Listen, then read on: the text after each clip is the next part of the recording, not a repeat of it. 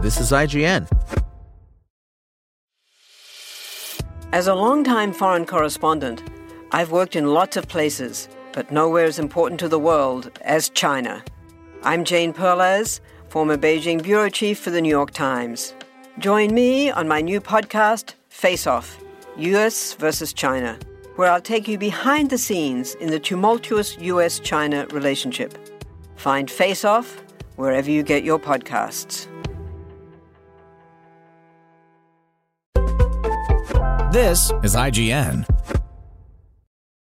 Malcolm and Marie Review by Siddhant Adlakha, brought to you by Audible. Malcolm and Marie is now streaming exclusively on Netflix. Malcolm and Marie may not take place during a pandemic, but it sure feels like it does. The first Hollywood feature written, financed, and filmed entirely in lockdown, it was shot during the summer of 2020. Euphoria creator Sam Levinson's two-character, one-location black-and-white drama feels mind-numbingly repetitive by the time its end credits roll. However, en route to its energy-sapping finale, it does at the very least feature sparks of interesting filmmaking. One might even call it lively in parts, with a pair of great performances from Zendaya and John David Washington, who make the experience just barely worthwhile. Washington plays Malcolm Elliott, an up-and-coming indie filmmaker hot off his latest film, while Zendaya plays his long-term girlfriend, Marie, no last name, a former actress whose struggles with addiction have, at least in part, influenced Malcolm's film.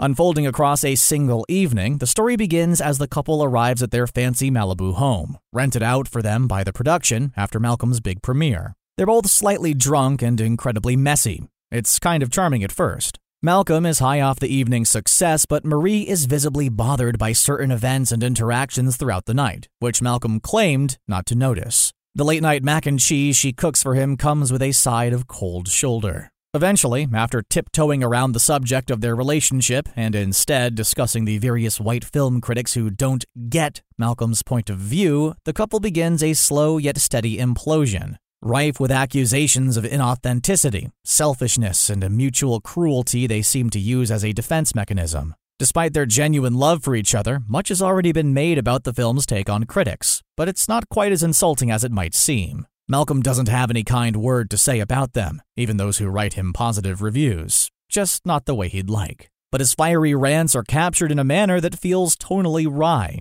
Washington moves about the frame with reckless abandon, gesticulating wildly and childishly as the camera either falls on Marie's reaction, she's amused by how much he's bothered by the white lady at the LA Times, or holds back steadily, allowing Malcolm to almost disappear into the background, becoming diminutive and powerless. It's genuinely fun to watch. But the film's take on this relationship between creator and critic and the inherent frustration of being politicized, racialized, and scrutinized from a distance is its only remotely incisive element. Malcolm is, to a degree, Levinson's mouthpiece, expressing frustrations with the state of cinema and discourse and a great many other things. And the character is lampshaded just enough to feel like Levinson is questioning or poking fun at some of his statements. However, this apologetic, borderline ironic approach extends to almost every aspect of the film. Marie, for instance, laments being treated like a mere extension of Malcolm, a muse whose trauma he absorbs and regurgitates, but the character, as she's written, doesn't feel like she has much of an existence outside of her addiction, and the way Malcolm uses it. If anything, calling attention to this flaw in Malcolm's work only serves to magnify it in Levinson's. Both characters constantly announce their respective backstories, but they never behave like they have a past outside this 100 scene. Stylistically, the film veers between a static, minimalistic approach and the freewheeling, improvised aesthetic of John Cassavetes, especially his micro-budget New York indies from the 50s and 60s, which employed jazz, intimate close-ups, grainy black-and-white film, and tight spaces. But a key difference is that Cassavetes' characters, even those played by non-professional actors, all felt like people with complete pasts, no matter how fragmented his presentation. They had lives and perspectives that existed outside the four corners of the frame. The same can't be said for Malcolm and Marie, a film in which the very concepts of character and backstory exist in service of advancing a narrative framework, rather than telling a story about real people with real thoughts and opinions beyond the platitudes of cinematic discourse.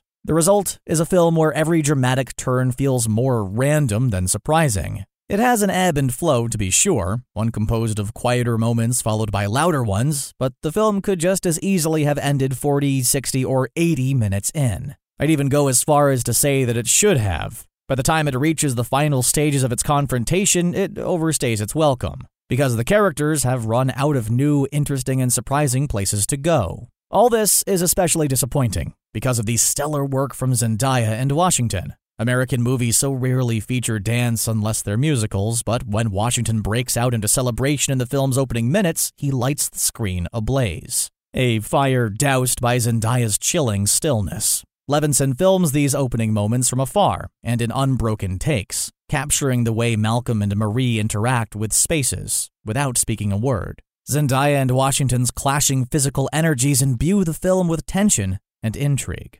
Unfortunately, these are diffused as soon as Levinson's dialogue escapes their lips, and they become devices not just for opinion but plot function. Whenever an argument must ensue, they all but turn to the camera to tell you why, when their body language ought to have been enough. It's the rare film that might feel more honest and engaging on mute. Their arguments about authenticity expose a central dramatic question that remains unanswered. If Malcolm and Marie jab constantly at each other's artifice, what's real about them? This isn't something the film frames with any sort of intention. The characters mention their experiences and emotional inadequacies in words. Gosh, there are so many words. But their behavior is so rarely allowed to reveal anything about who they are underneath. Marie lights cigarettes using stove lighters no matter what room she's in, but this detail is little more than a mild idiosyncrasy.